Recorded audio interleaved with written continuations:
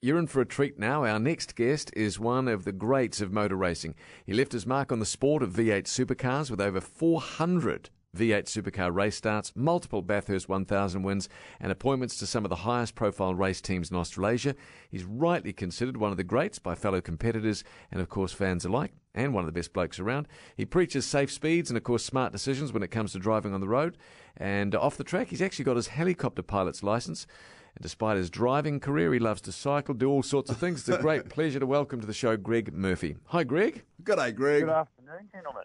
Mate, it's really nice to chat to you. Thank you for your time. Oh, pleasure. Great to talk. Yeah, very keen. Greg, can we begin by asking, obviously you've got a bit of a heavy foot on the track, you know, you're known for your famous speeds. Are you tempted? Now, the reason I ask this is occasionally I've done that sort of indoor Grand Prix with those little carts. You go round and round the track and they're great and they slide out and you do your donuts. And then when I get in the real car on the real road, right after that, I really want to give it plenty.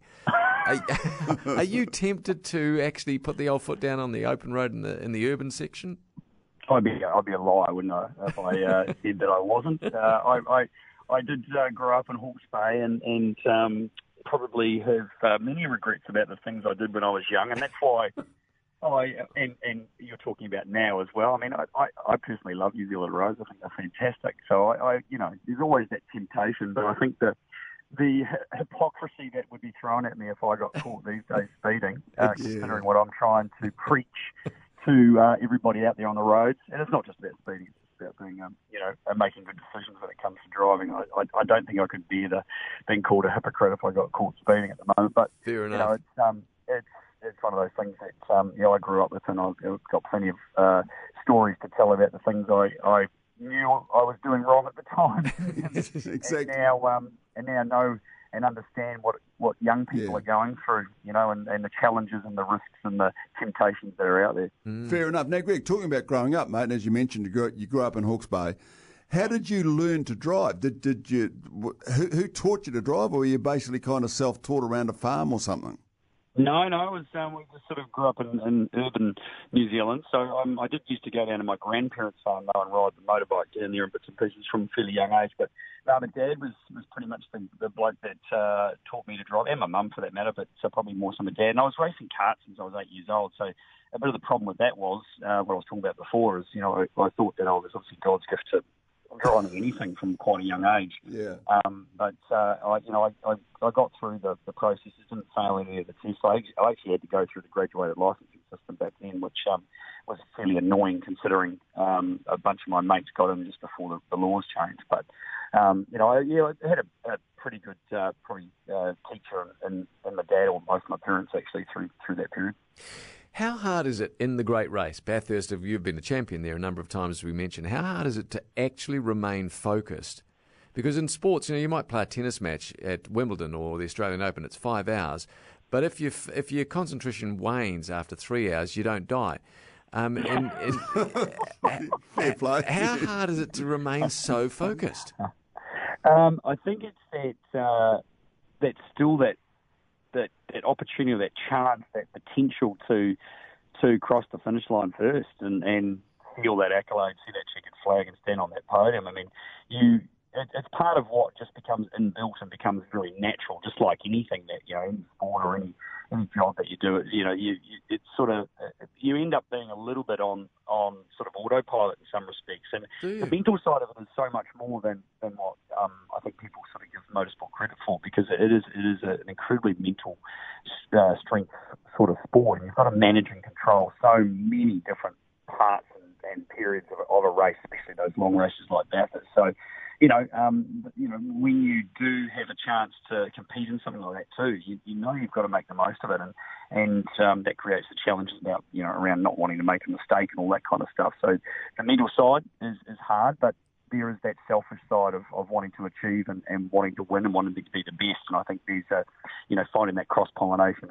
and finding the right mix there is really, really important. And the best drivers clearly manage those situations really well. Makes a lot of sense. Greg, last one from me, mate. Only once in my life have I been driven around a racetrack. There's a guy called Danny Sullivan who won the Indianapolis 500 back in the 1970s. He drove me around Pukekohe at high speed in a Porsche. He scared the crap out of me, I've got to be honest, mate. When was that, Phil? When was that? It was about 1973, 74. He came out here and raced at Pookie in the Grand Prix. Oh, that was fantastic. Well, there you go. That's actually something I'm glad about. That's pretty cool. Oh, yeah, I didn't mean to speak you, Greg, but I'm terribly impressed. Anyway, the question I was going to ask is, as a civilian, I found it terrifying. The speeds that he was going at, felt like we were going to roll at every corner. As a professional driver, as you are, did you ever have moments of actual fear while you were in a car, or were you concentrating so hard that the fear kind of went out the rear vision window? Yeah, the moments of fear are probably the moments when you've lost control. I can't really recall, and again, that's an important part of a makeup of a race car driver, that, no matter what's going on and whatever the situation, no matter the speed, if you've got any inkling of fear, I mean, you're never going to achieve, what the job requires. So, and I think, there's obviously probably drivers out there that do have a bit of that, and they're not going to be successful. The moments that I probably had a fear when fate was taking over, and I didn't have control anymore of what was going on. So in the situation where you're off the road and you can see that you're going to hit a bank or hit a fence or hit concrete or whatever, those moments are the ones where it's you from momentarily, you've got fear for what the outcome is going to be, but never when I was in control, when I was on a racetrack and driving normally. The speed was something that you got used to very, very quickly.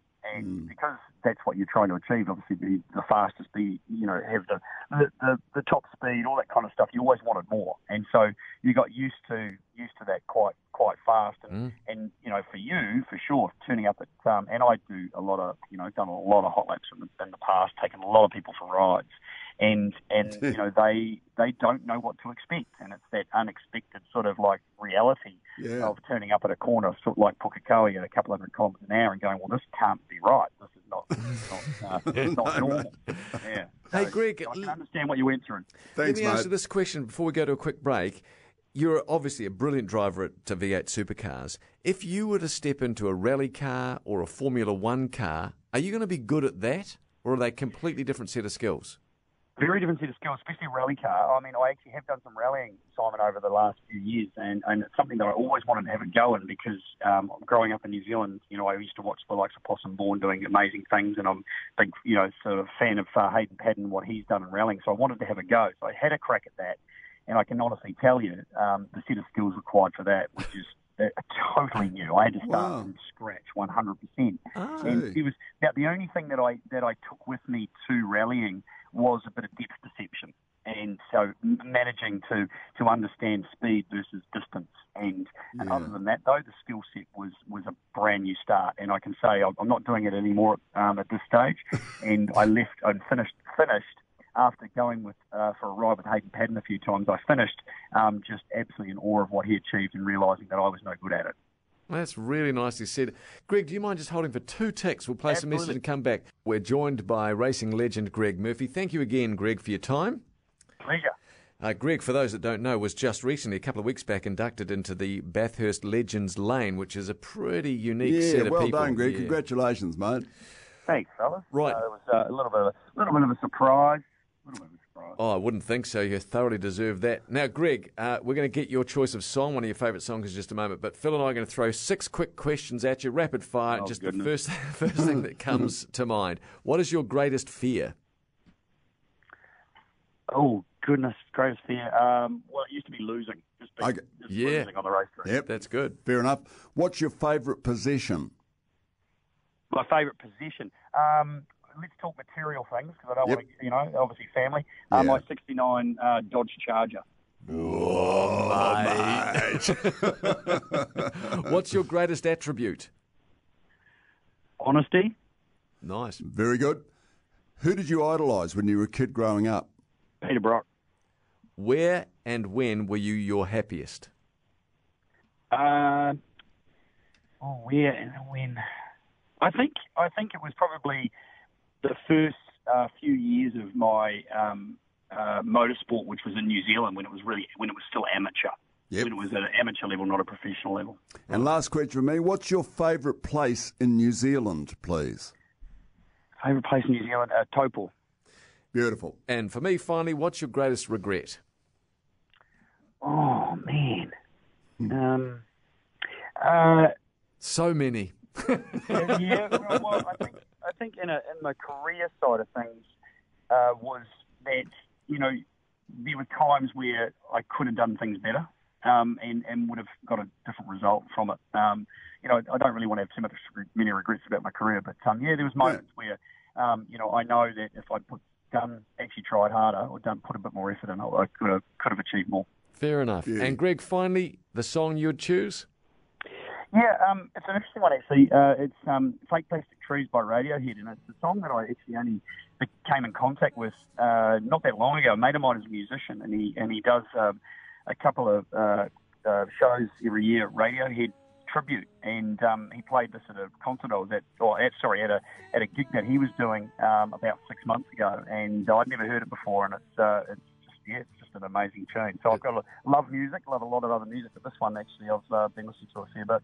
It's a great choice, Fake Plastic Trees. We'll leave it at that. Greg, thank you so very much for your time. It was wonderful to yak with you. Thanks, Greg. Thanks, guys. Good to talk to you. Appreciate it. Greg Murphy, and this is his song, Fake Plastic Trees, at News Talk ZB. Get rid of the